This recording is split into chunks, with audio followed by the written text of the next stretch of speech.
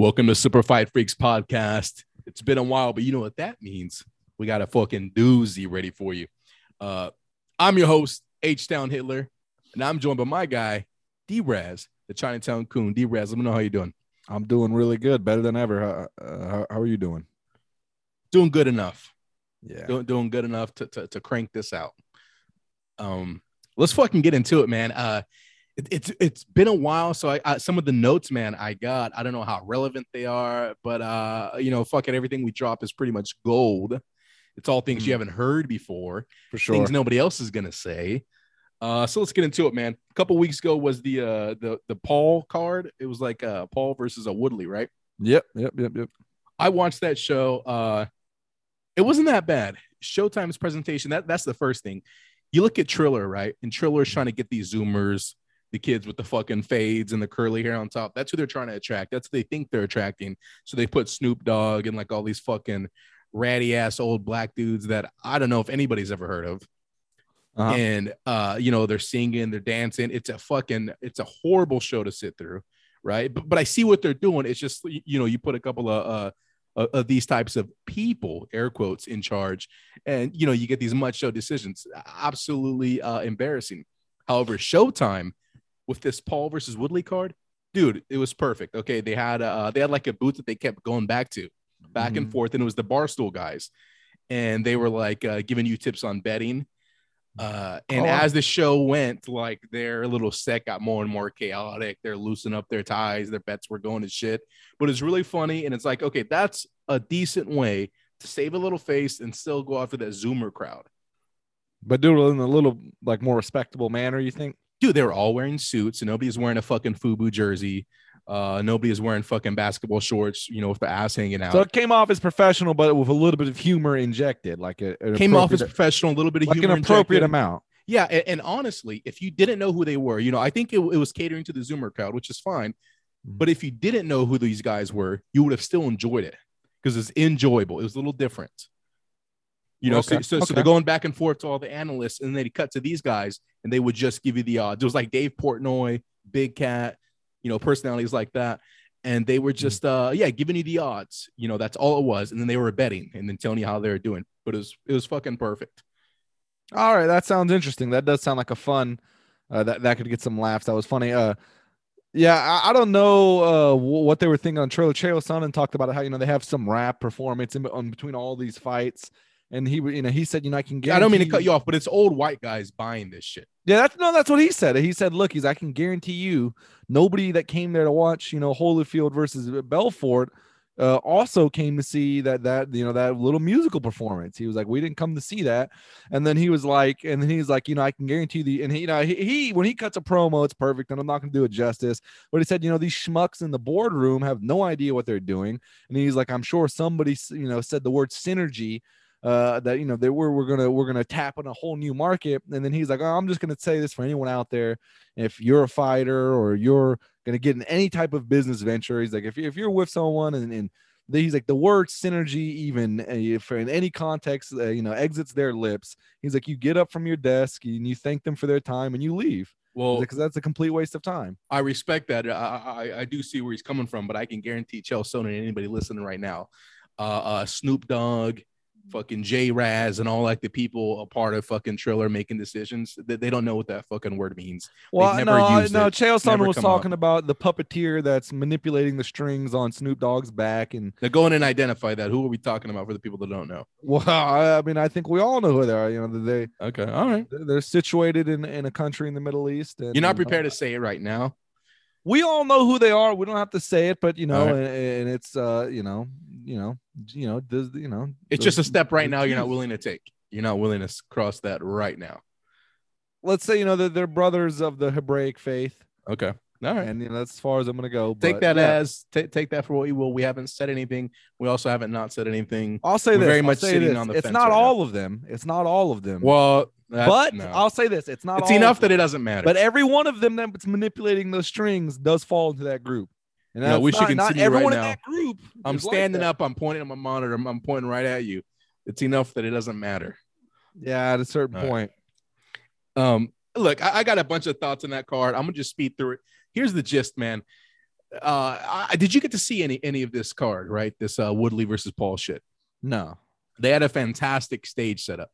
I mean, it wasn't like over the top, but the way it was oriented, when a motherfucker walks down that ramp, everybody is facing him, kind of. It's hard to explain.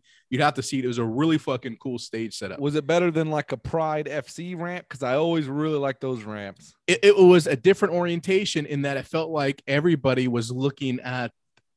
You'd have to go back and watch some of these entrances. Okay. It was a very unique presentation and layout. You know, it made whoever was walking down there look like a star. The only problem is there's not one motherfucker there who wants to be a star. And I'm going to try to consolidate all my notes. You know, I want to cut you off real fast. I want to talk about that. That's interesting to me because like exactly what you're talking about. I always wonder, why don't they do that? Like I do remember in UFC, no one does this. You know, they fucking walk them through the crowd like it's, you know, this is some fucking drunken challenge or something. When all the boxing and UFC, when they, you know, Bellator does a little bit better, but I hate that when they, you know, they're walking through the crowd. It looks like it's a Sandman entrance. But I remember Pride FC, they would do a really cool, it was a really long ramp, and it was like elevated. The ring and the ramp were elevated above the crowd. It literally looked like this is, you know, fucking, you know, Real Steel 3000 fight. Pretty sure the old school UFC used to have elevated ramp too in stage. It looked really cool visually. Yeah. It looked really cool, especially when you get the wide shot. And then, of course, wrestling. I always loved like the WrestleMania entrances, all those, you know, even though it's, I'm sure we can never pull something off like that. No, this was completely different, and it was worth checking out. It was a very cool idea. I haven't seen anything like that. It was very cool. Now here's the fucking problem. You had the stage orientation made for a star, and now one motherfucker wants to be a star. You know, like I said, I'm gonna try to consolidate all my thoughts real quick, man. I'm just tired of all these first name, last name, mirror match motherfuckers. You know, I don't know how to describe it.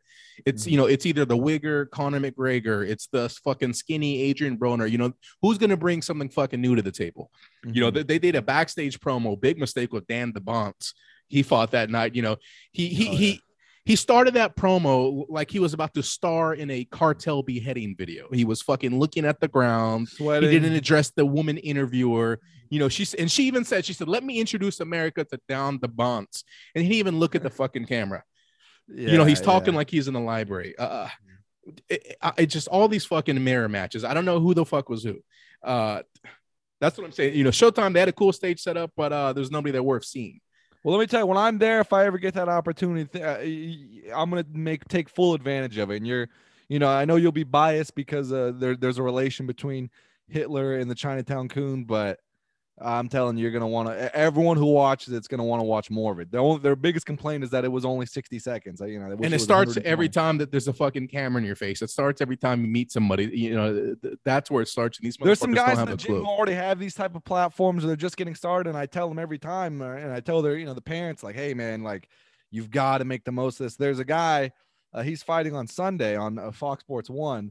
And he's telling me, you know, it's going to be a swing bout. It might not be on TV. Like, you know, it just depends. You know, for anyone that's not familiar with the way those work, I'm sure in all sorts of events, they have extra bouts or maybe one fight sometimes on tap, and that they'll use it to like if there's some sort of timing issue on the card, if there was a bunch of knockouts and they're not ready to go to the main event yet, they'll bring out a swing bout. These two guys have been warmed up, been ready, they've been paid. And they're just on standby. You might fight, you might not. Even if the main event ends in one round and they have another 30 minutes on air, they'll go out to a swing bout. They'll go out to a swing bout after. Yeah, they'll come out afterwards. And sometimes they, you know, everything will be properly timed and they won't come out. And so that's what they're facing. And I was like, man, you know, if you do get that opportunity to go on TV, you have to make, you know, everything has to be, you know, your entrance, like, you know, because he was saying, you know, I don't care, you know, it doesn't matter. The guy was saying, it doesn't matter. And I was like, oh man, I think it does matter. And you should be preparing in your head that you're going to be on TV, and you know everything should be. Let me tell you this: you give them something worth showing, they'll fucking show it. Exactly. Yeah. Your ring walk, your everything. The way you, as soon as you walk into that building, as soon as you walk past the production crew, I mean, you have to be turned on, man. They're gonna want to put you on, and if you produce a good performance, and not just a performance, but everything before and after the performance. You know, when Brian Kellogg goes against Don Demand Donahue on the fucking first opening card, if he absolutely decapitates him, guess what? You're going to see it later.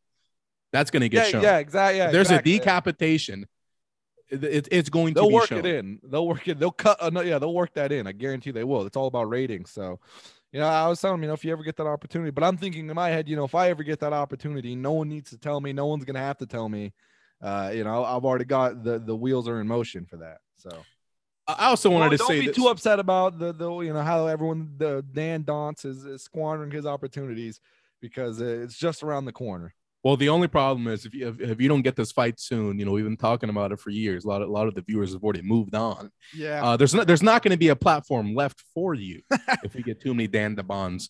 Anyways, let's talk about Tyron Woodley. I'm not going to talk about this fight. It's not worth talking about anymore. I will say real quick, for all you Midwest Cants, OKC boxing fans, there was a little will to thrill in Jake Paul, and that's not a compliment at all. he showed some things that I think training boxing this long with that kind of training camp, with the aptitude I believe he does have, it was not too impressive. At the same time, he did easily beat Woodley, but this is what I wanted to say. Okay, Woodley's making his entrance, right? Mm-hmm. He fucking has his iPod fucking headphones in his Dre Beats. He's wearing them during the fucking introduction. It's like, you really have to hear Put On For My City one more fucking time? It's go time. Like, fucking show up. Act like you want to be there. His eyes are halfway closed and he's fucking just ridiculous, man. He should have got the rope right then and there. That is, I'm sure a lot of fighters have. That is how he fights. He fights sometimes sleepwalking through things, especially in. But the entrance act a little. Pharaoh. You got to listen to Put On For My City one more time. In this last phase of his career, especially all those losses he put together, they've been largely uninspired. And not to say that he wasn't in there against very good opposition, I guess, barring Jake Paul, but. So that's always been something. Maybe he doesn't, he needs that to get up. I think it's stupid. I always think about this before entrances and before. I always think about a video I saw, and everyone should go look it up because it gives good perspective. It's I don't know if it's a SummerSlam or it's a in your house pay-per-view or something, but it's like 1992. It's Shawn Michaels. This is when he's full HBK by this point. Shawn Michaels, and he's I don't know. He has some manager. I don't know who his manager is, and the Mexican guy, right? Yeah, the Mexican guy, the guy who trained him. Who trained him. Yeah, that's his manager. And then he's going in there. I think he's wrestling Sid Vicious. It's either Sid Vicious or Diesel. I think it's Sid Vicious. And it's right before his entrance. And this is backstage. I don't Absolutely know sick. I remember this. Yeah, it's real cool. And you can tell he's getting up. This is him getting into the zone. He doesn't have his Beats headphones on. He doesn't have a cassette player playing any type of music. He's just, get his hair wet. And you can tell there's nerves, him and the guy. And the guy pushes him and he's kind of getting into the zone, and then the music hits and he looks nervous. He looks like a man, he's like a man who's about to go out there and, fight for the world title. And then he goes out there, and as soon as the music hits, he's on, he's hitting the ring, and, the show I love it when it's so cool to me. Like, oh man, that's how it has to be. You flip the switch and he's backstage. Really cool. He's getting in the zone. He's kind of like hopping back and forth. You could tell he's like having inner dialogue. And as soon as his music hits, he fucking takes a step through the apron and he's spinning and he's all about the crowd, in fucking 2 seconds. And it was absolutely sick. And of course, when WWE does something good, they never do it again. Absolutely great work. But it was such good insight. I think about that now, and whenever I have an entrance or whenever I have anything like that, I think about that moment. Like, oh yeah, that's, as soon as it switches, everything, whatever doubts, whatever fears, and it helps you. Gone. I mean, I guess it depends on the person. But I think it should help you. Yeah, it helps me. Like I said, it helps me. And it's just whatever, everything leaves my mind as soon as you step out there. Whatever doubts, fears. Oh, I might lose. Oh, I'm the underdog. Oh, this isn't looking good. Whatever. As soon as it hits, I mean, I'm just worried about putting on the show. Doing what you're supposed to do. I don't know. It's really cool. And then also, I just thought it was really cool. I don't know if it's that same match, but then Sid Vicious's entrance. Do you remember that one? Yeah. Same match. Sick too. Yeah, or he comes out and the crowd's hyping him up. The crowd's really hot. I don't know. It's just really good. And he's like giving all these. And the crowds, you're the man. And they're doing fist bumps. That was sick, dude. Yeah, very, very cool. And that's to me how, man, if two boxers would come out like that, or just one of the guys would do it, the whole crowd would be into it. I mean, you'd be, man, I can't wait to see this fight. Even if there were no names, you'd be like, oh man, these guys they mean business. Exactly. Not coming out some stupid rap song or just walking straight to the ring, either head down or now I always think about boxers. I've heard so many times the announcer saying, oh, he looks focused or he looks intense when they come out with the sweat.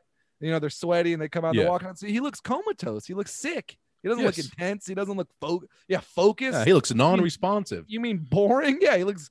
Yeah, that's dumb. I mean, I think the crowd wants you to react like, "Oh, dude, you're gonna do something I would never do. You're about to do something crazy. You're gonna do a fist fight for the world title or for whatever. You're about to fight on national TV, dude. You should be getting out of your seat. This is it. This is the big moment. You know." Yeah, exactly. No, I agree 100%. And I just want to say real quick that the only comment I want to make about the actual fight is that, you know, I did win some money. I called it. We all called it. You know, Jake Paul was going to win this easily. And on the scorecard, he really did. I will say this, though. Tyron Woodley should have split decision. Okay. Yeah, I don't even remember that. But, you know, if you're not doing it for the culture, it was pretty easy to fucking score. Mm-hmm. You know, 6 out of those 8 rounds, one guy didn't throw anything. Yeah. I just want to say this real quick, man. This fight, and I want to get your opinion on this. You know, let's be quick so we can move along. This is old shit. This fight to me perfectly showed kind of the mental stack of boxing that can happen and how it's so easy to get trapped by that mental stack, you know, because everything that Tyron Woodley did looked pretty professional. Every time he threw a right hand, it looked nice. Every time he moved back and forward, it looked good. He knew what he was doing. And if he would have just flipped the switch, he could have easily killed Paul in that fight. By the end of it, you know, after round 4, Paul was completely gassed. Okay. Here's what I mean by the mental stack, though. Tyron Woodley was looking to do one thing in that fight, and that was land the right hand. He wasn't looking to counter. He wasn't looking to jab. He wasn't looking to go to the body. While he did do all those things a couple of times, he wasn't looking to it. His whole mind was geared in, I want to land this right hand. And he did land it a couple of times. But what I mean by the mental stack of boxing is you look at what Jake Paul was doing, right? And Jake Paul was throwing ugly jabs, ugly lead left hooks, reaching for his uppercuts. But you know what? He was countering. He was trying to jab. He was forcing body shots. And even all these things separately were done, in my opinion, pretty poorly and pretty ugly. It always made Woodley reset. You know, Woodley could not overcome the mental stack that Jake Paul was throwing at him. Even though it was a slow jab, you know what? It was a jab. And since Woodley was not looking to counter, he would have to reset. You know, he wasn't anticipating this jab at all. He was just trying to throw his right hand. And I think that showcased, you know, something that fighters experience is this mental stack of boxing and kind of out and paralysis by analysis. Yeah. You know, Jake Paul was doing 4 or 5 different things. You didn't know if he was going to lead with a left hook. You didn't know if he was going to jab. You didn't know if he was going to jab high and then go low to the body. It was all done poorly, but because he was doing these different things, he completely just rendered Woodley, who was way better in every area, he just rendered him useless. Right. You know, and how do you feel about that? Do you understand what I'm saying? Can you build on that at all, or do you not agree about this mental stack of boxing? Well, no, yeah, I agree. I think I agree with you. I don't know if I can build on it any better than you did, but yeah, I think that's true. That, you know, when guy has, you know, one plan of attack, or one main thing, that's, you know, that's all he can do, and he's going to live and die by that sword. And I think I've seen plenty of cases where, yeah, a guy, maybe he isn't better, but, you know, he's more active. He's throwing more punches. He's throwing a bigger variety of punches. He's throwing a higher volume of punches, and he's just trying to win the fight.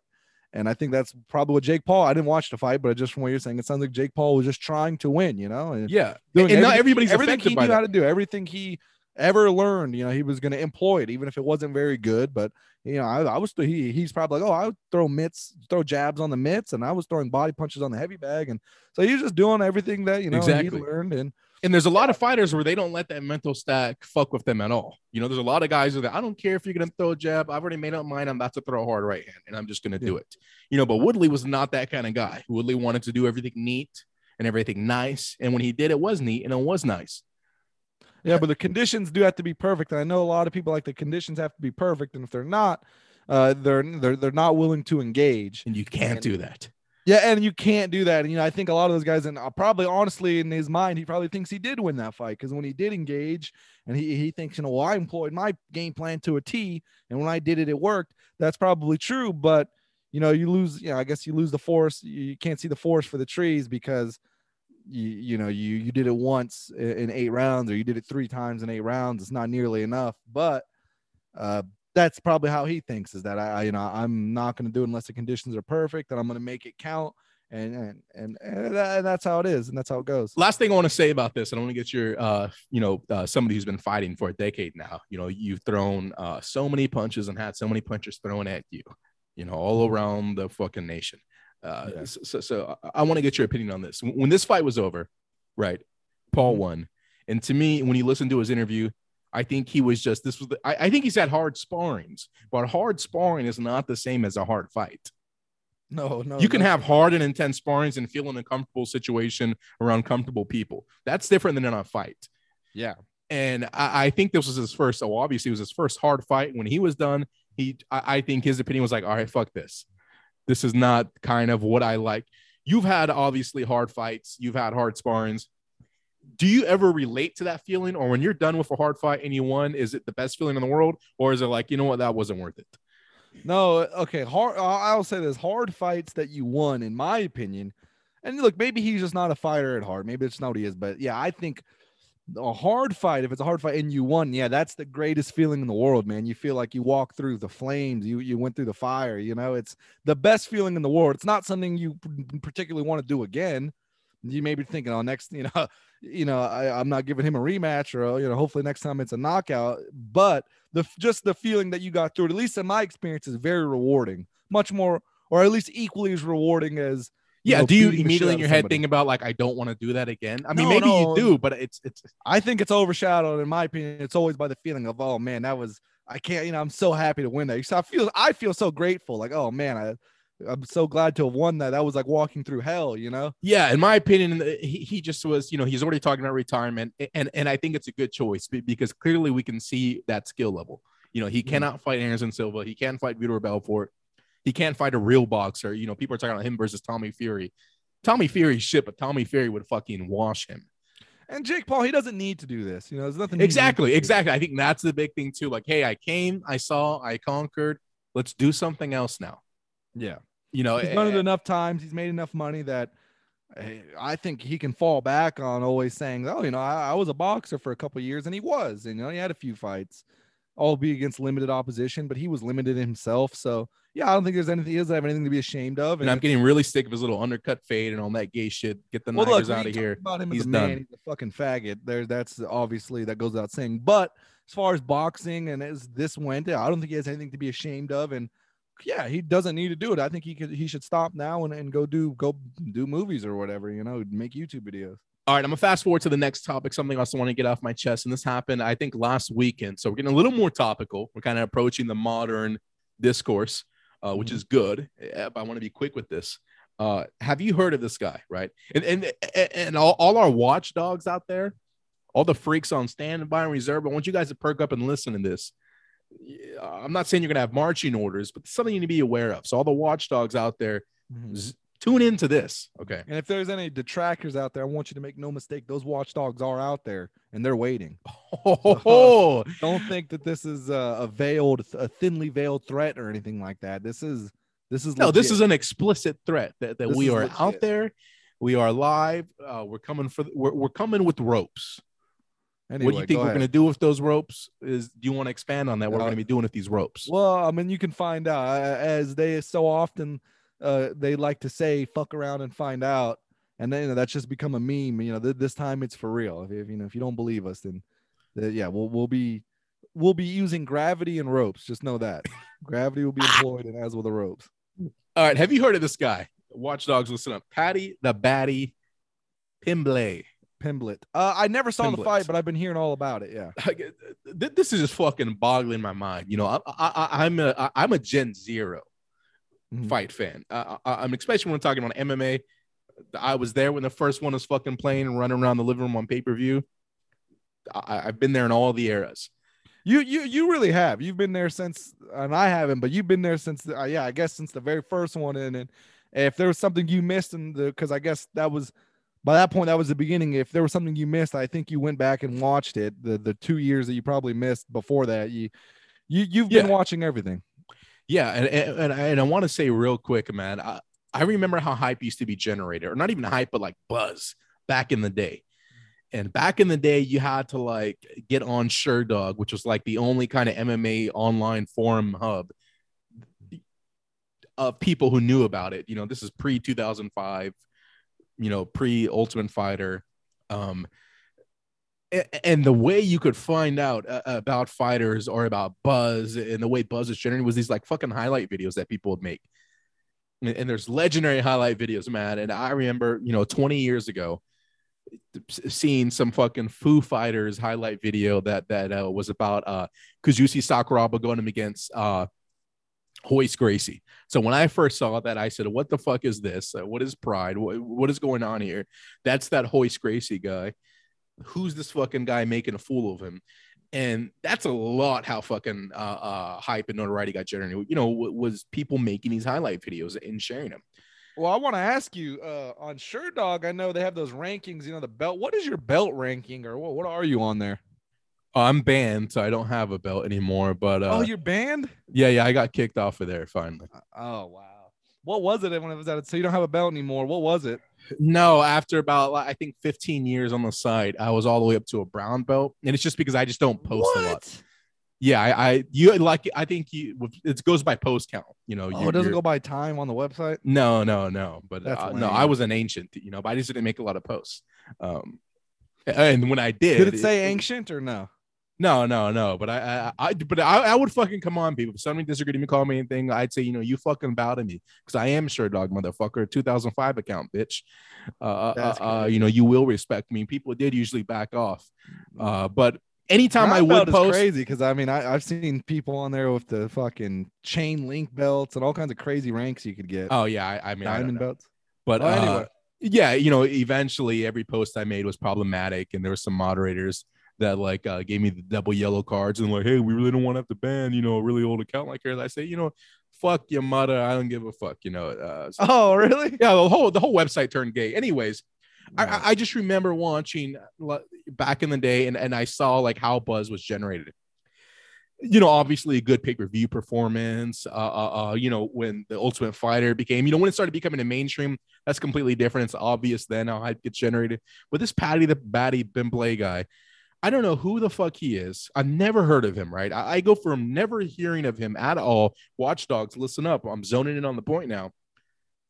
To the day of his fight, I see everybody talking about him. I'm seeing BBC has profiled him. I'm able to get Paddy the Baddy Pimblay's viewpoint on fucking Sean McDongle and Teresa Malspoon and all these fucking people I've never heard of, right? I'm Paddy the Baddy Pimblay's favorite fucking drinks. Paddy the Baddy Pimblay reacts to fucking American brews. Chael Sonnen talking about Paddy the Baddy Pimblay. Fucking Teddy Atlas. Teddy Atlas released a 30-minute podcast, Paddy the Baddy Pimblay interview. And it's just like, who's pulling these strings? I never heard of this guy in my fucking life. I didn't know he existed. Yet the day of his UFC debut, every fucking, if you're in the MMA circle, everybody was talking about this guy out of nowhere. So, yeah, I watched a couple of things. Obviously, this guy's a personality. I'm not really complaining. He has a funny, goofy little haircut. Okay, that's something new. He comes down like he wants to fucking be there, like he's excited to fight. He looks like he's going to have a fucking pub brawl. Okay, I like it. He wins. Guess what? He's charismatic. Is he a good talker? No, he's not a good talker, but he has everything else. Then I watch his skill, his fights, right? Okay, he's getting some triangle chokes. Those are pretty rare now, some arm bars.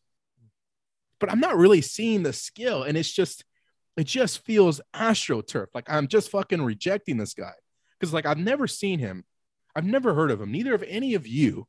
Yet everybody at the same time is making videos about him. How the fuck did Teddy Atlas know to make a video of Paddy the Paddy Pimblay? How did fucking Chael Sonnen know to make a Paddy the fucking Paddy Pimblay? We never heard of this guy.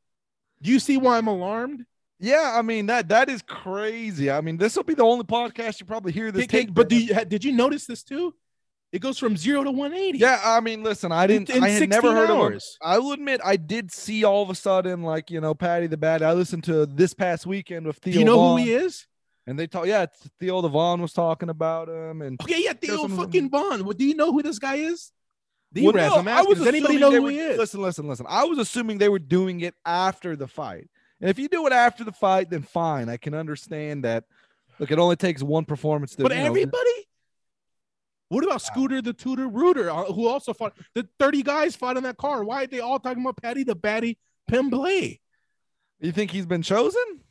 By who? And I know we know by who, but I don't know. I got fucking worked up. I was swerving my car in traffic, putting this dialogue together in my head.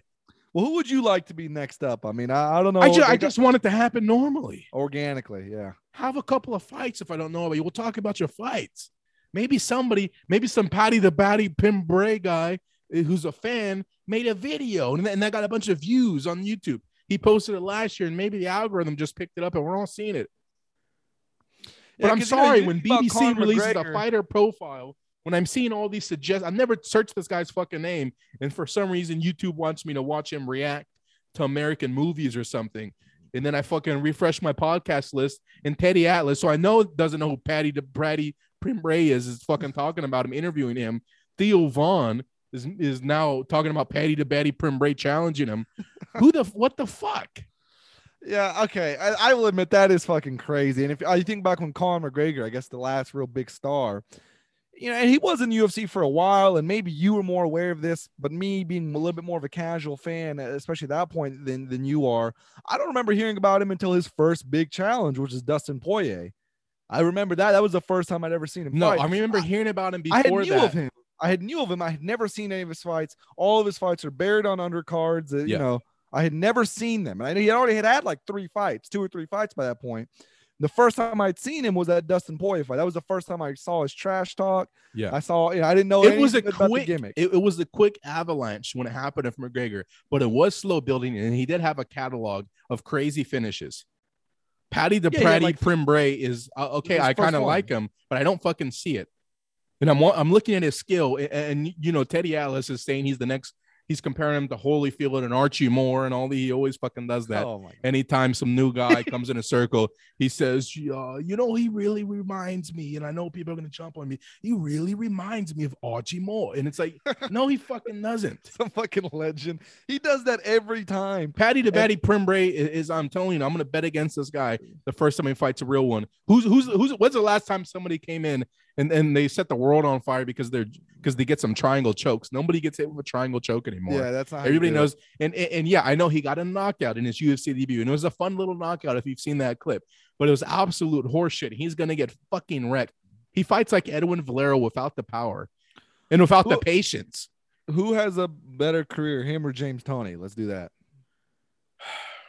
I'll throw some names out at you. Well, look, I tell you what, they weren't comparing James Toney to Archie Moore after his 6th fight, so I'm guessing Paddy the Baddy Pimblay. It's just, I don't know, man. I don't like it. Watchdogs out there, you heard what I'm thinking. Get the fucking rope. Somebody has got to hang.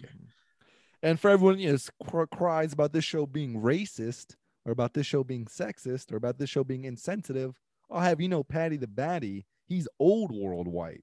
And I'm not talking about hanging him. I'm saying the people who are pulling these strings, shoving them down my fucking mouth. Oh, I can guarantee you those people are white. So yes, there you go. It does not discriminate. It truly. And I don't even want anybody to be hanged. I just want some fucking answers. How did everybody agree to I want that rope around his neck, and then we don't have to hang or anything like that. I mean, but it needs to be around his neck. So well, if he can't, you know what? I'll put the rope. I'm not going to. One of the watchdogs are going to put that rope around his neck, and if he can't give a good fucking reason why fucking Chef Emerald is fucking interviewing him on ABC tomorrow morning to my Ford F-150, and he's going for a ride. Yeah, if he can't give me a really good fucking reason why Phil Donahue is interviewing him on 60 Minutes tonight out of nowhere, we might learn another lesson about gravity. How about that? Yeah, there you go. There's your Paddy the Baddy Pimblay. Here lies Paddy the Baddy Pimblay, fake AstroTurf hype. And I like the guy, and I hate to say I like the guy, but they made me hate him. It doesn't discriminate it doesn't discriminate about. Please don't say my name. It doesn't discriminate about who you like or what race they are, or if they agree with your views. When someone is fucking up, they're fucking up, and this guy, it's getting too much now. Like Yes. Other than one fight. exception, everybody has a chance to change my mind, and everybody. So other than one or maybe two exceptions, from those people, I'm not hearing it. I don't care. Not interested. Not my team. But everyone else has a chance. Everybody else has a chance. But listen, I will say it is weird. You're the one who kind of made me think about it. That I've been seeing all about him, and I didn't know until you told me that was his first fight. I thought he had exploded. I thought he had done something, because I have been seeing him all over my podcasts, and he's like Brendan Schaub is he's like 9-3, and yeah, he won some regional Rage in the Cage over there. But every fucking jack off from Sheffield wins Rage in the Cage over there. So why are we hearing about Paddy the Baddy Primbre? And I'm telling you, I'm not going to do this. But if one of these watchdogs has a 9mm and they cock it and they tell Paddy Primbre to put that fucking gun in his mouth, and if he can't give a real now, if he says, "Look, I don't know," if he puts his hand up, I don't fucking know either. I'm just going along for the ride, dude. All right. That'll be up to that watchdog. What happens? I'd be willing to accept that, but I need some fucking answers. Well, I know they'll take care of it because they always do, undefeated. So I know they'll take care of it. Yeah, man, I burnt a lot of fucking steam. Well, it's gonna be so hilarious when that Paddy the Baddy fights Ally and Quinta on some Fight Night undercard and gets absolutely blitzed in 35 seconds. That'd be hilarious. So then Teddy Atlas is gonna look like a real dumbass. Yeah. And I feel bad saying that. I love Teddy. He's gonna say, Archie Moore, he wasn't undefeated. That he's gonna bring it up. You can't fucking lose with these guys. Champions are never undefeated. Yeah. God. What he does? It's a sick world, man. That's my big thing. I want him to talk about me like that one day, and I'll take whatever praise he gives me with a smile if I ever get to be so fortunate that happens. If God ever blesses me like that, and Teddy Atlas talks about me in his podcast. But I'd love to hear him talk about me winning some vacant IBF title, about how that's akin to when Jack Dempsey won the title or something like that. I can't wait to hear that. Yeah. When Jack Dempsey was in a fucking Midwest reservation casino with 65 comp tickets there. Yeah, that's just like Jack Dempsey. Just the same. Vacant IBF 130-pound title by split decision. Yeah. You got one tertiary title. One of 365 available in your weight class. That's the same as when this Jack reminds Dempsey me of Jamel Herring gets a cut over his eye, and he's like, "This is just like Joe Lewis and Muhammad Ali going." Yeah. I hate people, and look, I'm gonna move up forward. I'm feeling hot right now. I wanted to preview the UFC 266. I think it's in 2 weeks. But I'm looking at what's on tomorrow. I mean, look at this. UFC Fight Night, Smith and Spann versus Spam and Smith. I'm tired of these fucking mirror matches. I don't know who the fuck these guys are. Look at this card. I mean, the nerve. Anybody going to this event? Where is this? It's in the UFC Apex. Is that in Vegas? That's in Vegas, yeah. I'd rather go to any fucking buffet than this fight. Joe, I'm not even going to read all these fucking names. This is what I assume the TV card is going to be. Argamonster Hermanon versus Kristen Goglos. I'm not going to. Arian Lipsky versus Mandine Bomny. You think I'm going to 13-7 versus 702 women? Ian Kudalabibo versus Dablo Kart. You think I'm going to watch that? And then in the main event, checking this: Anthony Smith versus Ryan Spickenspan.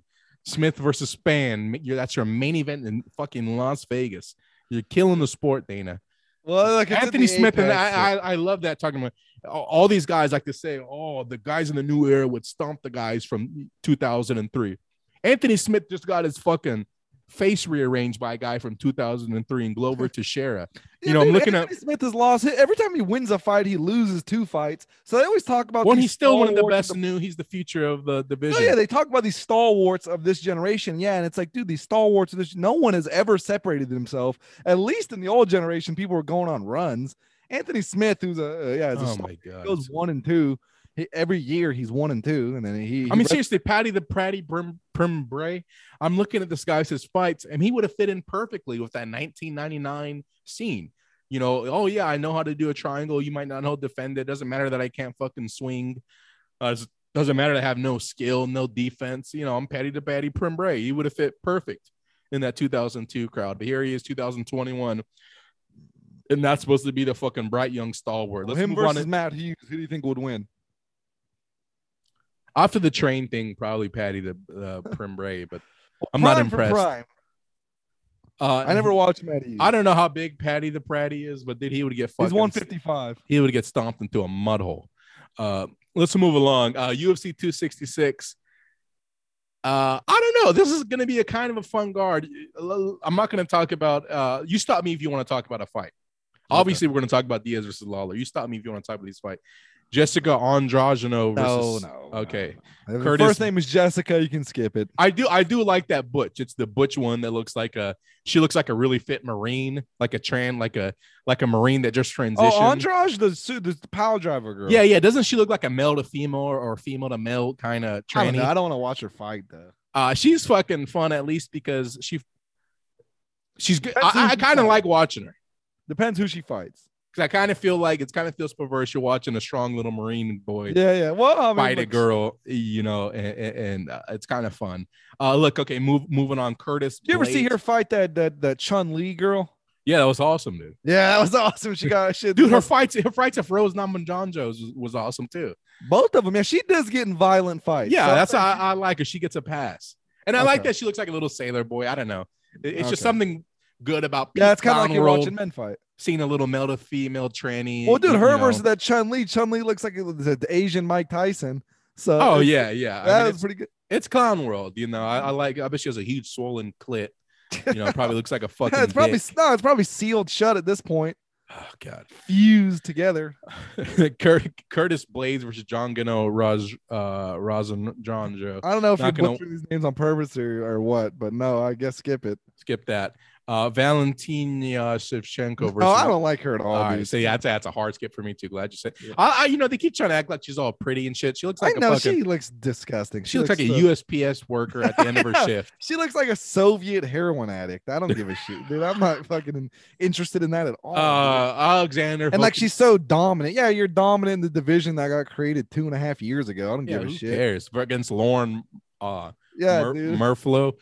Get out of here. Let me shoot you in the chest with my 380. And if you can get up from that, I'll watch your next fight. All right, Alexander Volkanovo versus Brian I'm not Ortonjo. interested in that fight at all. No, I don't care. But I'm not interested in that fight at all. Let me just say this. Division. That's the one thing when stars. I'm going to say this: Brian Ortega is winning going away. I don't think so. Yeah. I don't think so. But I haven't seen him fight in a long time. All I know is he's not a star. When Conor McGregor left, there was a big void, but then Max Holloway's pretty cool. And now that division's gay. So every it's back to gay. Back to gay, so I don't need to watch it. But let's go to Peak Kino. Absolutely what we're here for. I'm talking about Nick Diaz versus Robbie Lawler, a rematch 17 years in the making. Peak what? Huh? Peak what? Kino. Okay. Yeah. Yeah, definitely. This one is. I'm super excited for this one. This is absolutely must watch. I think. I don't even know how good it's going to be. Who knows what Nick Diaz has left? But still, it's an absolutely must watch. I don't know. Diaz. I'm sorry. I could just look it up. I'm going off the dome right now. I think their first fight was UFC 47. It's on the undercard of Liddell versus Ortiz. Oh wow, that's. I think it was. That's a long time ago. I trust your knowledge. You have a good knowledge of these type of things. Yeah, and dude, I had whatever. I think it was on that card, whatever card that was. I had that DVD. I've seen this fight so many fucking times. And Nick Diaz at that time, I don't know if this was like what 2003, maybe 2003 or 4. Yeah, I think 2003 or 4, one or the other. And dude, Nick Diaz, when he came on in the scene, kind of nobody knew him. He came from, I think, Cesar Gracie. So it's like, okay, there's some spinach with that name. Okay, cool. But it's not to say nobody talked shit before in a match, but against Robbie Lawler, a guy who had the reputation already at that time, he was really the young. Reputation because these guys at this time, I don't remember. Like you said, I don't remember. So you're gonna have to you're gonna fill everybody in about that time in the MMA landscape because none of us know. Yeah, Robbie Lawler was looked at as like this young stalwart. I want to say he was a part of the Miletich fighting system. That was a big fucking meme in the back in the day. That somehow I think he was only like 20 years old too. He was young. And I think Diaz was even younger, but I think he was 19 actually. Wow. Shit. But anyways, Robbie Lawler, I think he came from the Pat Miletich system, I think. And he had a reputation. Yeah, he had a reputation, and it was kind of clear that this guy is going to be the future of MMA. It's going to be guys like him they're young starting, you know, and we've seen that repeat several times. It's very cyclical, you know. Then it was like, oh, the guy's like, who's that weird Presbyterian dude, that the murderer guy, the serial killer guy? Roy McDonald. Yeah, Roy McDonald's like, oh, now this is the real. These are guys who've been learning MMA. That's what they first learned. No base style, you know. That's the future, you know. Now it's trannies like Izzy Artisongo, you know. He's black. He's black. He's gay. That's the future of MMA, you know. And it's like, you've got to, yeah. Yeah, and Robbie Lawler, you know, that was like the first, like, oh man, these are the next young guys. So when he got matched up against Nick Diaz, I didn't know who the fuck Nick Diaz was at the time. Nick Diaz, yeah, I didn't know who the fuck he was. You know, oh really? Nick Diaz was an unknown at this time, huh? Yeah, very much so. Okay. Maybe in California people knew who he was, but yeah, he was not of Robbie Lawler's caliber. And, you know, coming from the Cesar Gracie camp, you know, you're expecting a ground game. But then this dude here, he is fighting his hands down, taunting Robbie Lawler. Robbie Lawler, I didn't mean to, I'm sorry, I'm not trying to cut you off, but this is just to fill in the blanks for everyone at home and myself. Robbie Lawler, so he was trained like on no base style? I don't know. I know that was the big thing with the Presbyterian guy. Yeah, I know that's Roy McDonald, but you're just saying this guy was supposed to be the future. Yeah, he was just looked at like, yeah, this is where the sport's gonna go. You know, it's gonna go with guys like Robbie Lawler. Like, okay. Continue. And yeah, so his hands down there. Yeah, fighting his hands down, talking shit, taunting him, really playing a fire, and you're just kind of thinking like, when is this Diaz guy gonna try to get the takedown? He doesn't look like he's trying. The referee's like reprimanding Nick Diaz, and then suddenly Nick Diaz fucking, you know, one shots him, hits him. It's a real famous knockout, and that kind of just cemented Diaz. You know, it's like, who the fuck is this shit talking guy? Absolutely disrespecting Robbie Lawler as they're fighting, and then beats him at his own game. It was something new and different at the time, and that aura, him and Nate, they're not great talkers, they're not the most charismatic people, but they're different. They're not the same mirror match fucking Rob versus Job. It's something new. It's a character. It's a character in a like I always go back to professional wrestling, but if you look at the roster, this is a clear-cut different guy. He's a guy, you know what I'm saying? Like, this is a character on the roster you can go to. Like, and it's like, you know, this, he doesn't even fight anymore. I mean, he fights once a blue moon. He's been doing that for the last decade. I know he got in a little trouble before the commissions, but even then he was fighting like so sparingly, and he's still so popular. People don't care if he wins. No, yeah, super popular. Don't care if he wins. I remember when he was hitting his stride, or he was hitting his best time around like years after that. I think like 6 or 7 years after that is when he was really hitting his peak in companies outside of the UFC. And then he came to UFC. I think he finally fought George St. Pierre, right? And I remember he lost clearly, but it didn't hurt his stock at all. I don't think. Not really. And then he, you know, I think he fought the other serial killer guy. I think he fought Carlos Condit. Yeah. And then I think BJ Penn, that was a win. He fought Silva eventually. Anderson Silva, you know, that was a joke. And I think that's the last time we've seen him, is that Anderson Silva fight. That was the last one. Yeah, but it doesn't really hurt his stock at all, I feel like, you know. No. And he also had that legendary fight with Gomi and fucking, I think Pride 32, maybe 33 in America. Absolutely sick. But yeah, man, those guys, look, they offer something different, and we want to see it. We don't care if they win or they lose. So this is 17 years later, the rematch. I think so. I heard somebody say that. Sounds right. Yeah, that sounds right. If it was 2004, then that's 17 years. If it was fucking 2003, that's 18 years. But either way, this is a long time coming, and I guess Robbie Lawler was favored the first. If it's 2005, how many years? 16. Damn, but, not bad. All right. Yeah, no hesitation. But yeah, so I think Robbie Lawler. I'm favoring him this time. Who are you taking? You know, I don't know. I know he lost the first one, but it was so long ago. I don't know. No, it doesn't really matter. It's a 50-50 fight. I like Nick. I think if Nick has anything left, I like him. I think it's a preferable fight for him. Seems like the right kind of fight to give him. Yeah, look, I like Robbie Lawler, always have, but I feel like he's already had his time. He got the belt. He got to cross that. And, you know, that's another thing too. We're talking about a guy from fucking 2001, 2002, and he was beating new age era guys. You know, oh, they're so much better. The game has left him behind. You know, and he still won it. He still had a run at the title. So I'd like to see Nick Diaz do something. I'll be behind him. I think he takes it. You're rooting for Nick? Yeah, you know, Nick, I mean, he's been dropped by KJ Noons. I think he's been dropped a handful of times now. But you know, I think guys like Robbie Lawler, they kind of have that mental stack problem.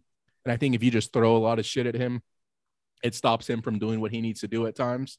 You know, unless you're scared backing away from Robbie Lawler, he's not always the most brazen. You know, I mean, he had some really good wars back and forth. Maybe I shouldn't say that, but it also seems like there's many times where he was easily just shut down by activity. Yeah.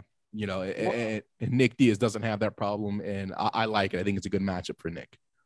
I mean, so I think he wins. I think Nick Diaz wins, and I think Ortega wins. And you want Nick Diaz to win? I want Nick Diaz to win. Yeah, I like both of them, and you know, this is one of those fights. I'm just happy it's happening. I'm happy I get to see it. You know, oh, man, Nick Diaz. I kind of reminded me when George St. Pierre came back to fight Michael Bisping. I was just happy to see him back. You know. Yeah. Same here, man. Yeah, I was happy to see that. Oh, I'm glad to see him back, and you know, I guess I'll root for him.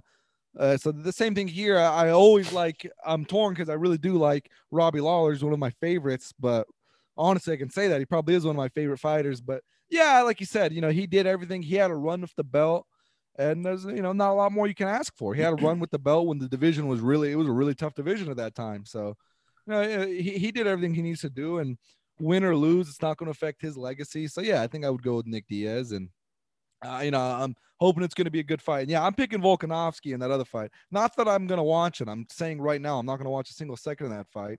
And I literally couldn't care less who wins or what happens. They could both die in that octagon. It's not going to affect my day to day. But I think I'll pick Volkanovski. Not what I'm rooting for. I'm rooting for them both to lose. I'm rooting for a double knockout and their careers are over. But I'll pick Volkanovski though to win. You know, it's funny. I remember back in the day, you know, when I was younger, and you know, when I would go to fight cards, it was like I got to see every fucking fight. You know, I'd always think like, look at these idiots just coming before the main event. Oh, and I used to be like that too, and now I'm like, yeah. And even though it's for different reasons, it's not the same reasons as them. I also feel that, like, dude, if I had, you know, just the money to, I don't give a fuck, I would just come there, watch the Nick Diaz fight, and then leave, because I don't give a fuck about. I'd rather go to the buffet and chill. Yeah, no, especially watch that fight. World famous buffets. Yeah, I mean, yeah, of course, I would much rather do that than watch any women's fight or anything. And at these buffets, you can go back for second plates.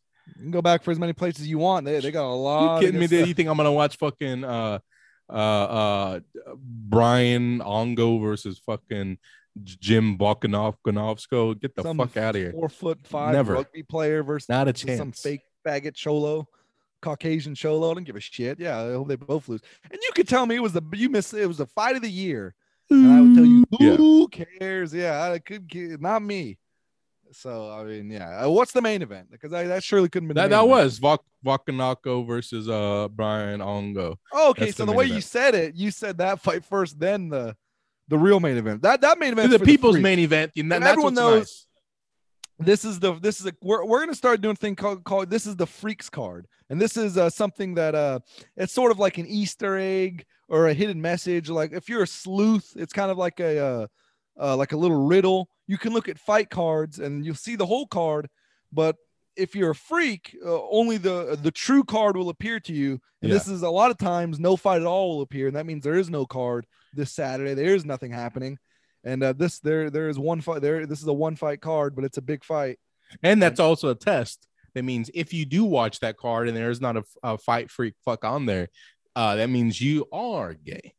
Yeah, it means you've been gay this whole time. And you've been gay. You've been exposed. And just go ahead and keep watching all those fights, you little puppy. And don't bother coming back next week, because we're not going to talk about that. See you next week. Keep being a good little goy. Persona non grata.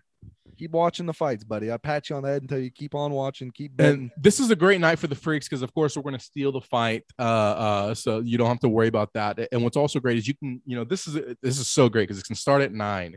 It's like the second or third fight on the card. We're going to be done by 10, boys. So this is perfect when you go down to real fights. Go to the buffet. Go to the buffet. Have yourself a couple of plates. Sit down and watch the Nick Diaz fight, and then you know what?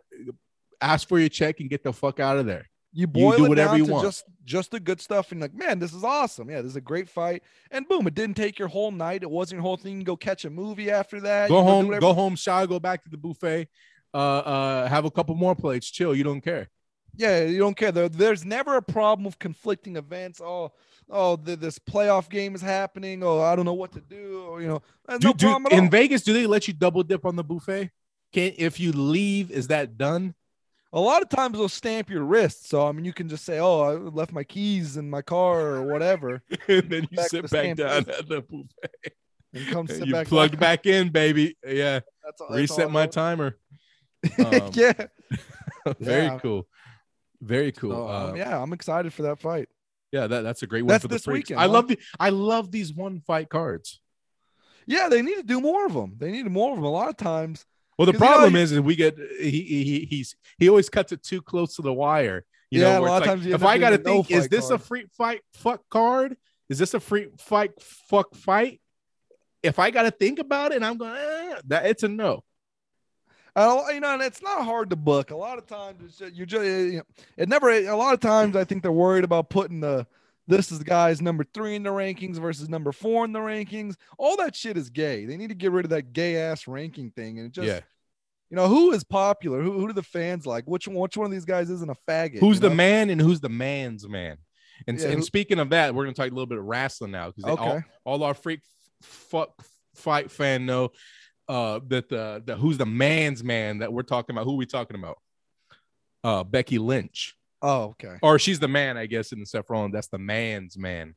Remember that shirt? Did you buy that No, I bought it as a gift. It was a gift. for yourself or for who? I know I got it as a gift. Oh, a little treat. Oh, okay. Somebody got it for you. Yeah, Okay. yeah. Oh, I thought you treated yourself. Okay. No, it Yeah, I was a want to gift. talk wrestling for about 2 seconds.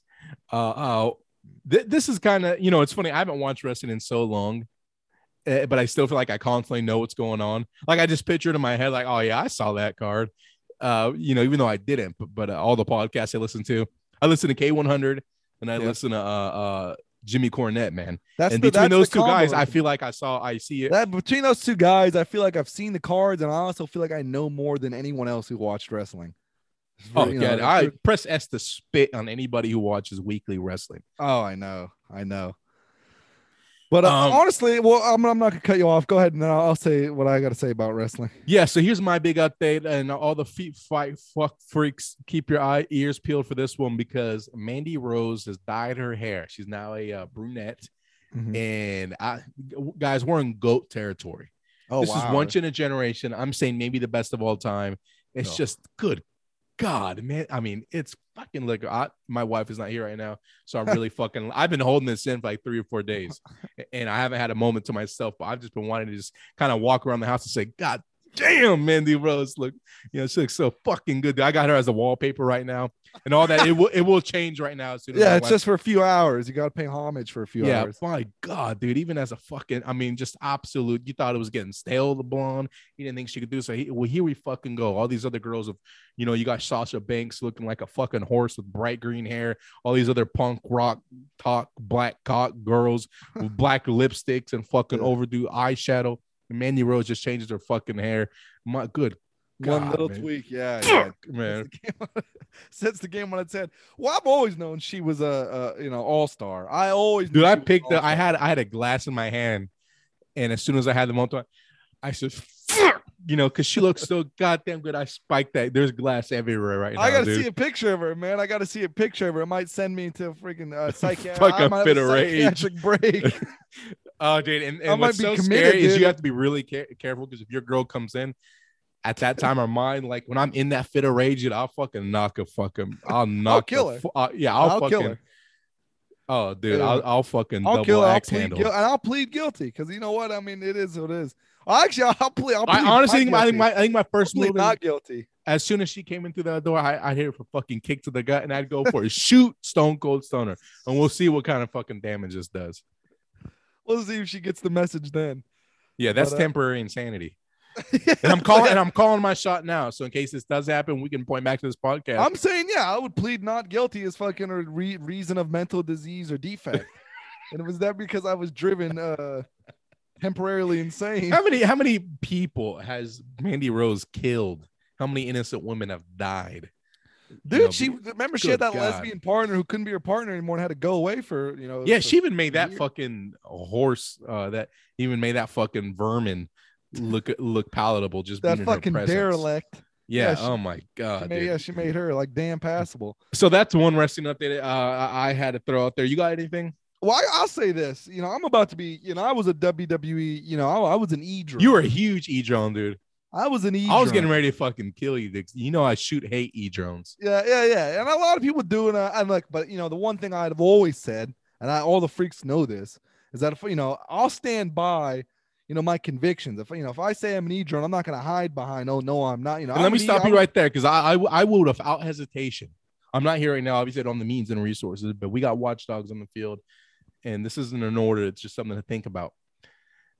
I would, without hesitation, set up a pyre, and I would have put D-Raz on that, and I'd put a bunch of Kindle around his feet, and I would give him a chance. I would say, "Are you a E drone?"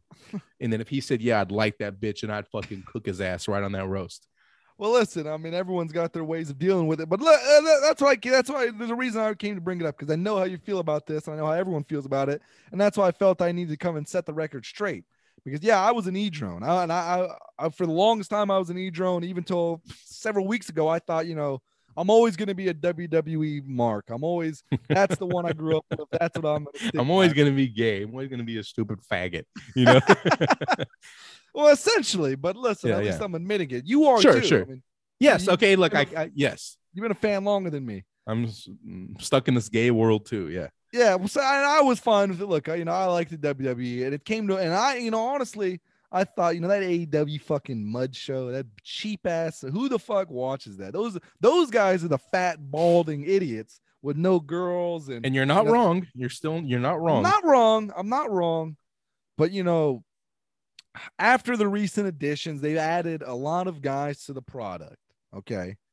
And then I started thinking, they do some things that, while I think are gay, like the garbage wrestling and the blood and the Chris Jericho off the top, they do things I think are gay. I think, well, they don't do that at WWE. And now I'm hearing, well, WWE is going to get sold soon to Disney, or it's going to get sold to NBC. And I'm just here to say, look, I'm still a WWE mark. But if that happens, if they get sold to Peacock or to NBC permanently, and it's no longer in the family and it's run by some faggot Disney corporation, I'm done. And I'll be an AEW fan. I'm already really close to going over to AEW, because at least they've got real wrestlers. At least they're not afraid to show fucking, blood. I don't know. I'm glad that you're transitioning. I'm not sticking with them if they go to Disney or some, faggotry, niggardry. I'm not sticking with that. Look, it's as it is now. You're up to your chin in shit. Do you want to suffocate? Because it's not. I don't know. It's not going to get better. Even if it stays as is, it needs to be fucking. Vince McMahon needs to be strangled. They're not trying to fix it. Yeah, they're not trying to fix it. Everything is just so fucking gay with WWE, and AEW is fucking gay too. But it's at least gay in a way that it's fun to watch. It's kind of like I don't like the LGBTQ. I don't want to see trannies fight, but it's kind of funny to me watching Jessica Andrade with her swollen clit. It's kind of looking like a sailor boy. They have a real tranny on there, and thankfully they job her out every week. Yeah, that's disgusting. Yeah, now that is something. There's just enough mud show that it's kind of fun to laugh at, and I really don't watch it weekly at all. But I did watch that last pay-per-view. I bought it, and look, man, it was I enjoyed it. It was still gay. It was still stupid, but it was watchable. It was fun to watch. You mildly enjoyed it? Yeah, and I didn't really watch every single match. It was kind of just plain, but when I tuned in, I fucking liked it, dude. Look, and I will say too, we are in a wrestling renaissance right now, because the girls are still dressing nastier than ever. AEW's pretty fucking bold with their camera shots, big ups. And they got that weird old incest thing going on with the Favela Monkey in -1. That's I don't know. I haven't checked in on it, but it's not resolved. Listen, I'll say this. A lot of our gripes with MMA and with boxing, and certainly with wrestling, some of you faggots out there might be like, well, -1 hasn't been on the show for 2 months. And I just want you to know that exposes how fucking gay you are. Yeah. And how fucking stupid and low IQ you are if you're complaining about something that's already been rectified. So if we're complaining about something and they already solved it or they already got rid of it, and you guys are trying to correct us, well, fuck you. You're the fucking fuck you. You clearly never got it. And you never should have been here. Go listen to a different podcast, because you don't understand what's going on here. Exactly. That much is clear. Well said. Oh yeah, as far as the AEW wrestling goes, like you said, would you rather be up to your chin and shit or up to your chest and shit? I mean, I guess my chest. So that's why right now I'm leaning AEW. If I had to choose today, I'm leaning. Did you see that Mud Show Outlaw clip I sent you with Will Hobbs? I couldn't get it on my phone. I never got Oh, dude. Okay. Well, one of the top flight mulattoes. And here's a funny thing about that team. Top Will flight. Hobbs looks pretty cool. I don't know. No, I'll never be former Niger fan, but I do like that. Yeah, he has got a great look. Got a good look. I want it on my TV show. Yeah. I want it on my wrestling show. And I don't, I want mannerisms the ratio cool. to go down. The ratio needs to change. Biggie Langston doesn't need to be the world champion. Oh, like that. And that's the wrong kind of buff black. No, guy. I know. Yeah, that's the wrong. That's so gay. But I will say there's a place for some of them, and Powerhouse Hobbs should be on the show. That's the place. Yeah, Big E should not acting like a fucking Bobby Lashley. I was fine with it. I was fine with that. Were you fine with Bobby Lashley? Yes, I was fine. It belongs on there. I was fine with it. He belongs on there. Him and MVP. That was cool. Honestly, the whole Hurt business. That was a fine thing. They keep them all on there. Don't add any more because that's already enough. But they had to go and fuck it up. And Big E is the wrong one to go with. That's the wrong kind. That is so embarrassing. I saw these little gifs of him like fucking licking the Money in the Bank briefcase on the turnbuckle and like trying to hump it and shit. It's just so fucking gay and not funny. I can't wait for him to get the rope. Listen, let's say if that was boxing and that was actually, I don't want him to get the rope. I want him to keep doing what he's doing and amplify it. Let's give him a bigger platform. I know. Look, if that was the WBC belt to the IBF belt, and I was in the rankings for that, and someone did that, I would make a public announcement. I would write a letter to the IBF or the WBC and tell them, take me out of the rankings. I'm not fighting for that belt. I don't want to be in the vicinity. And you know what? That would be a good time for Teddy Atlas to chime in and be like, say, it reminds me of Jack Dempsey. Because Jack Dempsey also refused to fight those types of guys. And people can. That would be a modern day Jack Dempsey. You can argue this. I think that's what made him great. Admit to me this: Jack Dempsey was great, right? Yes. So we all admit he was great. Yep. And we all have our own opinions why. Yeah. And I think that's why he was great. And I think that's why most of us think he is great. I think so. But no, so he was going up against there's this like real reminds me of Jack. He always says he reminds me like he was there or something, like he was in the corner. Oh yeah, like he had cognizant thoughts of Jack Dempsey, while it was happening. Like he went through. I can't say that really reminds me of the Bronze Era. I wasn't fucking there. Yeah, that really reminds me of the '94 Chicago Bulls. Really reminds me of Michael Jordan in his heyday, 1988. Really very reminiscent. Like I was through four. He went through four training. Don't bring up that sport again. That's your final warning on that. Yeah, I know the rules. Yeah, it got me real flustered. Okay, so that tag team shitter team Top Flight. I don't know what happened to the other guy, but the one guy they always showcase. He's like the. He's kind of like a good case on why you should always stay within your race, because you got this fucking abomination of a human being.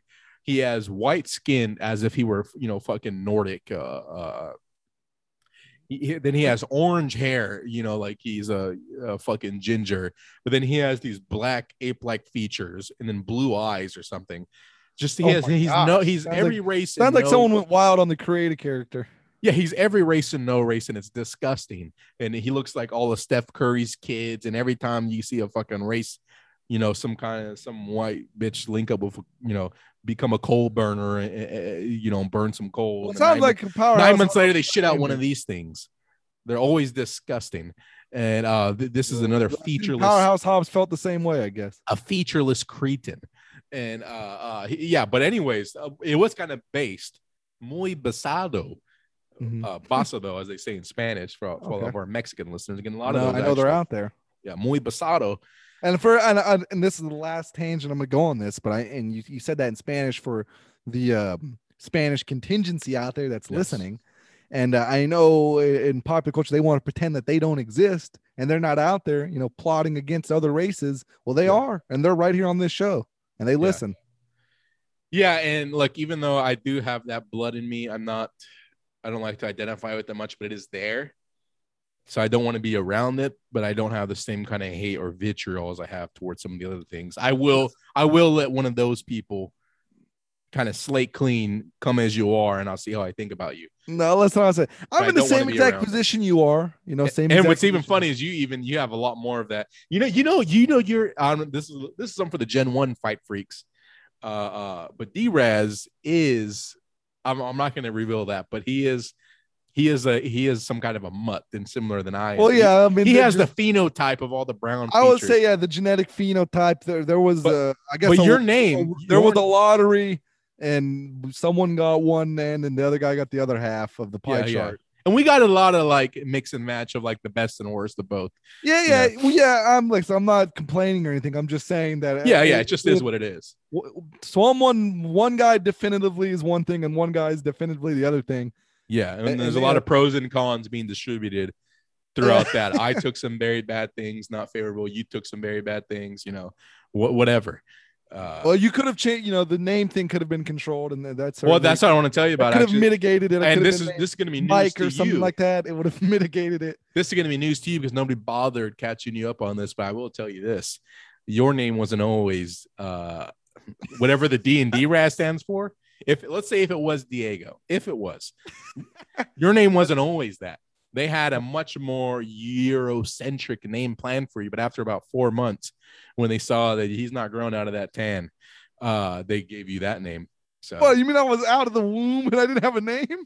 No. You had a more Eurocentric name. What do you mean? They just started calling me something else before I got my social because it was like, this is not what he was going to look like. Because they looked at me and they said, okay, he looks like that. The next one is going to look like that too. And so they had a more Eurocentric name in mind for you. And this isn't my name, but what is the name? Oh, I honestly don't remember. It was like Gale or something, something like that. Wait, so you mean G-A, not G-A-I-L, but G-A-E-L. Y-L-E. Yeah. It was something like that, or Brandon or Alexander, something like that. But then they saw Alexander. But then they saw like, oh god, this is not, we'll just give him the Diego name. It's either Diego or Guadalupe or yeah, they switched it. They called it an audible. Really? I didn't know you could do that. That's pretty funny. Yeah. It was one of the things. But anyways, so this top flight guy, this featureless, I don't know what tangent we got anyway. This featureless cretin. He's in there with Will Hobbs, and Will Hobbs obviously should ragdoll him because this mutt is only about 160 pounds, and he's flying around, like a little fucking bat. And anyways, he does a suicidal tope movio for all Lucha fans. He does that over the top rope, and Will Hobbs is not in position to catch him, and he's kind of bent over a little bit. And this motherfucker swanton dives. He does the mojito press, whatever it's called. He fucking does in his back. The sunrise. Yeah, his back lands, and he got fucking airtime. I will give this little mutt. He does have that attribute. He can fucking take off. He jumps over our boy Hook. He jumps over him, who's in the ring, clears him, and then goes over the top rope. Perfect swan dive, tequila mojito, lands on his torso, hits kind of the slightly hunched over Will Hobbs in the fucking head. And Will Hobbs is seeing that he's about to get jumped on, so he's trying to come up. Like he's trying to straighten up, and he just rams his head into this guy's torso. And I was so excited to hear fucking Cornette talk about this, but they didn't fucking mention it. Cornette and the great Brian Last, they didn't catch this. Catch it? No, dude, he got knocked the fuck out. He falls straight back. His head bounces off the fucking floor. Hobbs, like the back of the other guy. Hobbs. Because this guy landed on his head, the back of his head. And his fucking head bounced, and dude, he never shook it. And that they kind of mentioned like, it's kind of sloppy towards the end. Dude, he was barely fucking conscious. It was either the greatest job of selling I've ever seen, or he was fucking out. He still finished the fight, but go watch that. It's on YouTube. I'll send you the link. Send me the link. Yeah. Well, if you go on the AEW YouTube and then like go on uploads, just kind of go back a couple weeks and you'll see the Hobbs versus Top Flight Mulatto, whatever it's called. They didn't cover their YouTube clip starts right before that and gives you the whole end of the match. It's like 4 minutes. But dude, that could have been fucking bad. Wow, that's insane. I didn't know that. He lands right on his head, and Will Hobbs' head fucking does the basketball bounce, man. Good shit. See, if that was in WWE, I think they would have fired that guy because they certainly are trying to push Hobbs, or at least to have him figured in much more than this top flight jobber guy. Could you imagine if like some jobber, I'm not even like a jobber. Could you imagine if Perry Saturn like knocked out The Rock or something in a match on accident? Oh yeah, dude, he would have got put in a match of Bradshaw and Farouk, and they would have fucking stiffed him. They would have fucking fucked him up. And not only would that have happened to bury him, that also would have been his last match on TV ever for the company. Let me see what's going on in the gay world of boxing and see if we got anything. You got anything else you got to bring up this week, man? No, I'm good. I'm ashamed they didn't bring that up on the podcast. I probably fast forwarded right past it. But look at this card Saturday night by Showtime. Stephen Fombolo versus Brandon Figamino. Are you? That's a really big fight in the gym that I'm from. They're really excited about that fight. Why? I don't know. It's a unification fight for the 122 pounds. Dude, in the 90s, that would have barely got a cliff note on the fucking update of the boxing section. What you know what's crazy? Not only is that not happening, that bout actually got pushed to November 27th. Oh, so that's not even happening? No, it was gonna happen, but yeah, it got pushed to November 27th because of you know the Juneteenth holiday. I'm not. Are you serious? What did that have to do with anything? Well, no, because Stephen Fulton, he's a big part of Juneteenth in his hometown or whatever. Are you serious? Preparation. Well, no, because they have like a parade or whatever. I don't know. It's in fucking Maryland. Didn't it already happen? We're in fucking September. Yeah, no, but he's a part of some committee that does a lot, and that this is the time of the year that they prepare for it, I guess. Oh, I don't know if this is a psyop job by D-Raz or if this is real, but it sounds good enough to me. Well, listen, all I will tell you is it did get postponed on November 27th. Yeah. Well, I hope his back gets broke in that fight, and he can plan Juneteenth for the rest of his life. For anyone that's been with us since the beginning, I know we don't do too many episodes, but we're probably the number one podcast for Stephen Fulton Stephen Fulton. We're probably his number one supporters. No one's ever talked. Is he the Press S to Spit guy? He's the Press S to Spit guy. He's the original one. Oh, that really, I felt that we went a little hard on him, but hearing he's fucking pushing back fights so he can do the Juneteenth preparation. Okay. Yeah, absolutely. Press S to Well, listen, it's either that or listen. I'm going to say this because, and we want to be fair to you guys, and this is full disclosure for you. The reason we do this is for you guys. Look, September 17th tonight, Jesse Hart versus Mike Guy. I don't even got to mispronounce that name. Are you fucking kidding me? It's they pushed it back.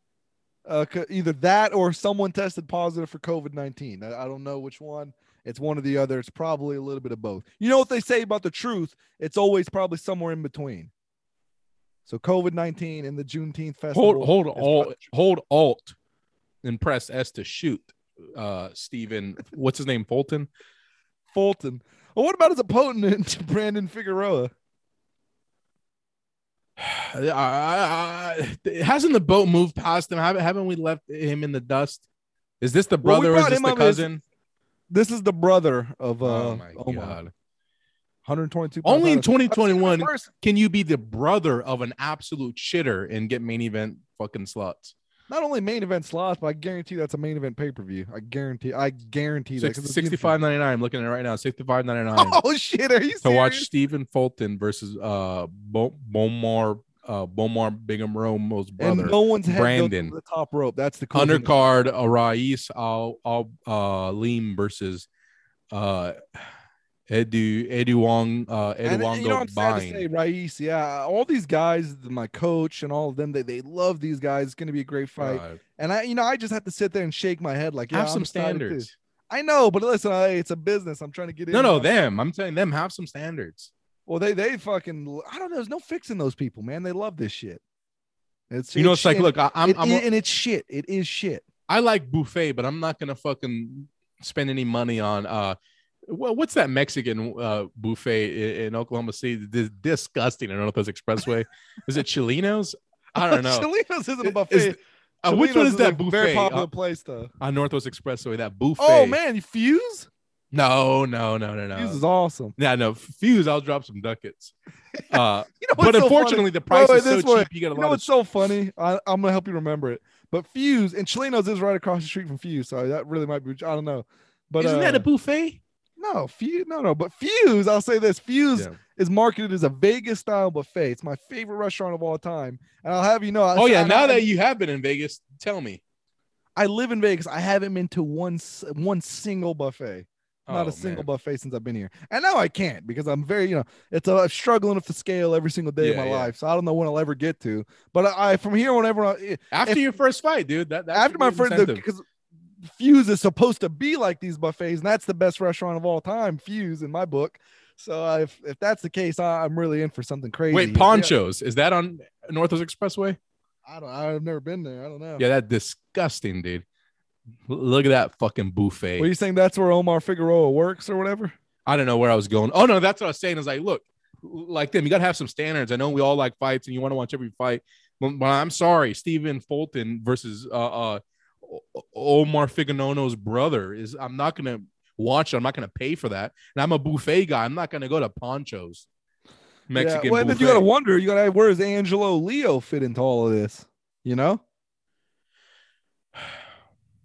No, you don't got it. No, you should never wonder that. You should never care. You should that should never cross your mind. That's the three kings is the three kings: Angelo Leo, Omar Figueroa's brother, and Stephen Fulton or whatever, Stephen Voltron.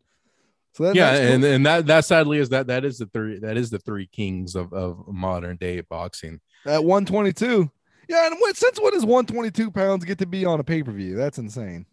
No one's head goes over the top rope. Oh, and it's actually $75.99. The 64 is if you have a subscription to the Three Kings. Well, I'm sure they're going to do great numbers. I'm sure this is going to just fly off the shelf, that pay-per-view. Do they not get it by now? It's been 50 years. They not understand how this works. No, because there's a couple of guys out there who are going to buy it. They're going to make $645 off the pay-per-view, and that's going to be worth. Oh, it doesn't cost much to stream. Whatever. and we just keep getting it. I mean, all of these companies have to be bleeding. The only ones who are making good money, I guess, are the fucking sanctioning bodies.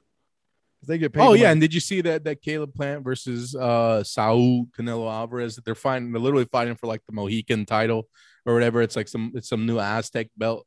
And that's not a joke. It's not a rib. No, yeah. The WBC probably. They do that shit all the time. It's the special Mayan temple belt. And it's funny. They always say it's real expensive. This is made with this lead. And they all look like toy belts. Oh, God. It's fucking embarrassing. Hopefully we get a fucking nerd like Tony Khan to come and buy boxing, Oh shit! And we could just go ahead and do the mud shows. Go ahead. Dude, the mud shows would be an improvement over this because this is like this is worse than a mud show because they're not even trying. At least mud shows they try in the wrong ways. They try. It's incorrect. These guys are like not even trying. They're like, hey, the thing is bleeding. It's bleeding out. And he's drunkenly, yeah, it's bleeding. I mean, that's not it is. That's it. So, I mean, at least Tony Khan, yeah, I'll write him a letter to buy boxing. Oh, yeah, he should. Buy boxing and cancel it. Fuck it. I mean, I don't care. Buy boxing and then make all the champions job to Kenny Omega and all the guys. I'd be fine with that. I would be fine with that. Yeah, that'd be hilarious, dude. Yeah, that'd be awesome. And they'd go along with it. They'd all go along with it. Every Johnny Humberto would fucking lay down for Kenny Olivier easily. Well, they fucking better, yeah. Jumanjo Charlo gets snapped in half by Ken when he sees what a real size person is supposed to weigh. What I would love is you'd probably get guys like Charles say, man, I ain't doing that. Not man, they ain't real. Man, they would be doing that, not wanting to do the job to Kenny Olivier. Meanwhile, Kenny Olivier is having fake fights of Steamboat and Humberto selling out 15,000 seat arenas, and the Jumanjo brother, man, and the crowd dwindles every fucking time, and they're doing their real boxing. I hope that happens. Well, look, there, that one's for free, Tony. That one will be that idea we just gave you. That's a free one, so go ahead and do that and just watch the money pile up. Yeah. Then we could watch Teddy Atlas talk about how Kenny Omega reminds him of fucking who's another good one? Dick. Is there one that's a Dick? Is he gonna liken him to a wrestler or to a boxer? No, like an old timey boxer. Yeah. There has to be some legend. Reminds me of Hulk Hogan or someone not even that old. Yeah. Kenny Omega reminds me of Chris Benoit. Yeah. Then we can have our worlds finally cross as as Oh, fucking man, Jim that's Cornette all I've shoots been him wanting. down. Yeah, Yeah. and then Jim Cornette shooting on this Anthony Joshua. Oh, Fuck. he'd be shooting on fucking what's his name? Teddy Atlas for making those comparisons. But Oh, yeah. Teddy Atlas always protects himself. Like, look, I know I'm not one of the guys. I know this is not my domain, but Yeah. and then he makes some brazen fucking statement, And then Jim Cornette was like, well, then he was like, yeah. And then he said, then he should shut the fuck up if it's not his. Talking about Kenny Omega reminds him of. I'd love to see Ken Rideout and Brian Last go toe to toe. They're like, it's the exact same show to me, dude. It freaks me out that it's like the exact same dynamic. Ken Rideout and Brian Last or whatever, they sound the same to me. I'm sure they look the same. Yeah, it's the same. Yeah, it's wild, dude. All right, man. You got anything else this week? I don't know. I don't know if we even finished the point we were making, but yeah. Yeah, fuck it. I think we're at a good stopping point. Look, if you're out there, if you're listening, hit us up at superfightfreakspodcast@gmail.com. Let us know what you think. Let us know what you want to hear. As far as reviews and ratings, don't give a fuck. Don't bother doing it. Don't care. Who cares? And here's the thing: the faster this podcast succeeds, the sooner it is that we have to stop doing it. So exactly. So I mean, if you like it, just listen to it in silence. Don't have to tell anyone. It is what it is. Yeah, exactly. People out there, people are listening. Again, we do this for the freaks. We do this for the sickest people out there, the absolute degenerates. And you know what's sad is we're the degenerates now. We're the sick freaks. 15 years ago, 20 years ago, we'd been heroes.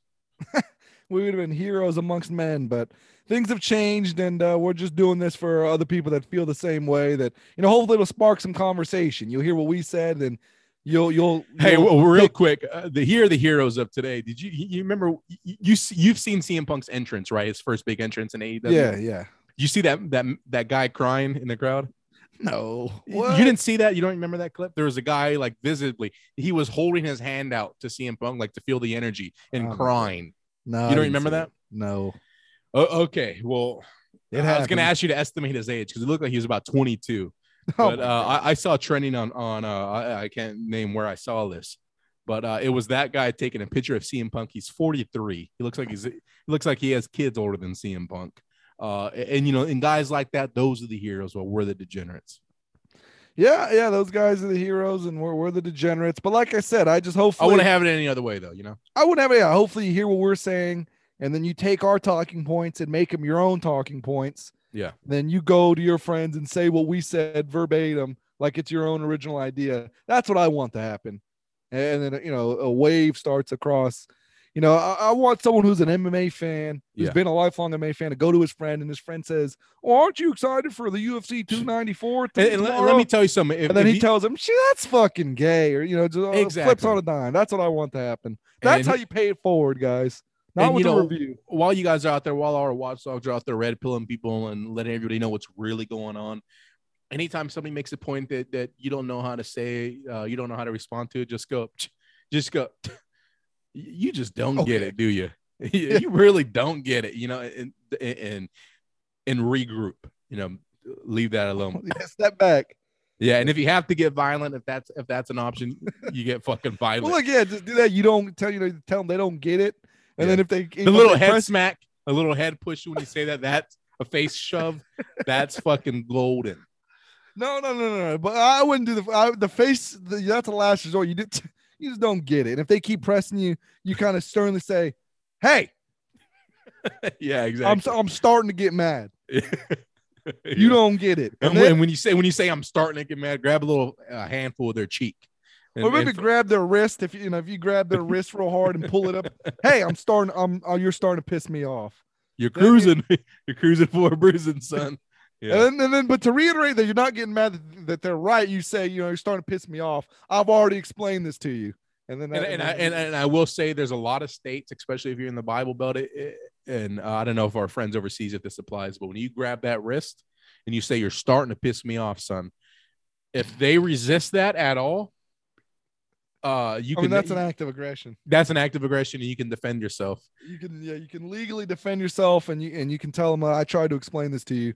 Yeah. And then you can't go for the strike yet. You can't go for the fist or anything yet. You grab the wrist, you hold the wrist as hard as you can, and you say, "You're starting to piss me off." And in that moment, you can't punch them then, you can't attack them or shoot them then. But if they start to resist against that wrist lock that you got on them, then now you can defend yourself. And the beauty of that move, and what I think a lot of people, what a lot of non-freaks are missing right there, is that you've already got the control. Yeah. So they're already at like a 70% disadvantage. You've already got the drop on them. So you tell them you start to piss me off, you grab the wrist, you squeeze it as hard, you put all your strength into that wrist squeeze, you make it as hard as you possibly can.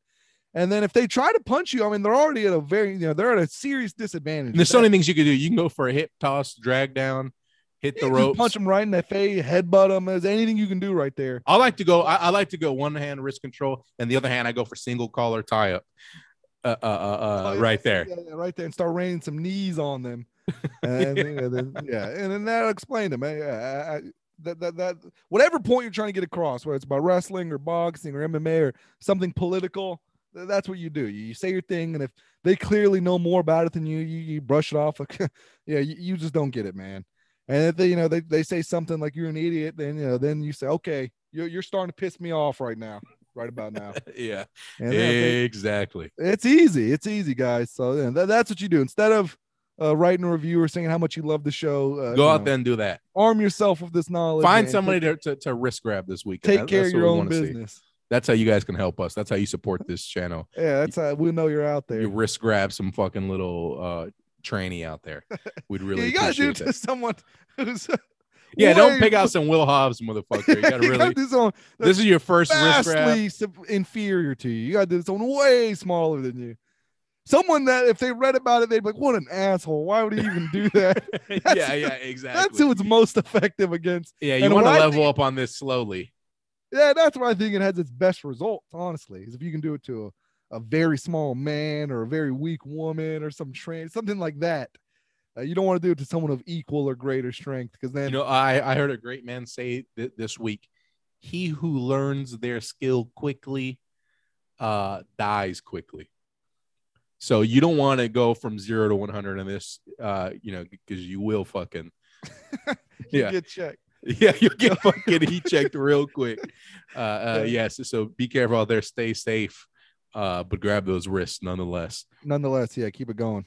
With that said, you got anything else? That's it. All right, it's been another week. Peace out. Bye.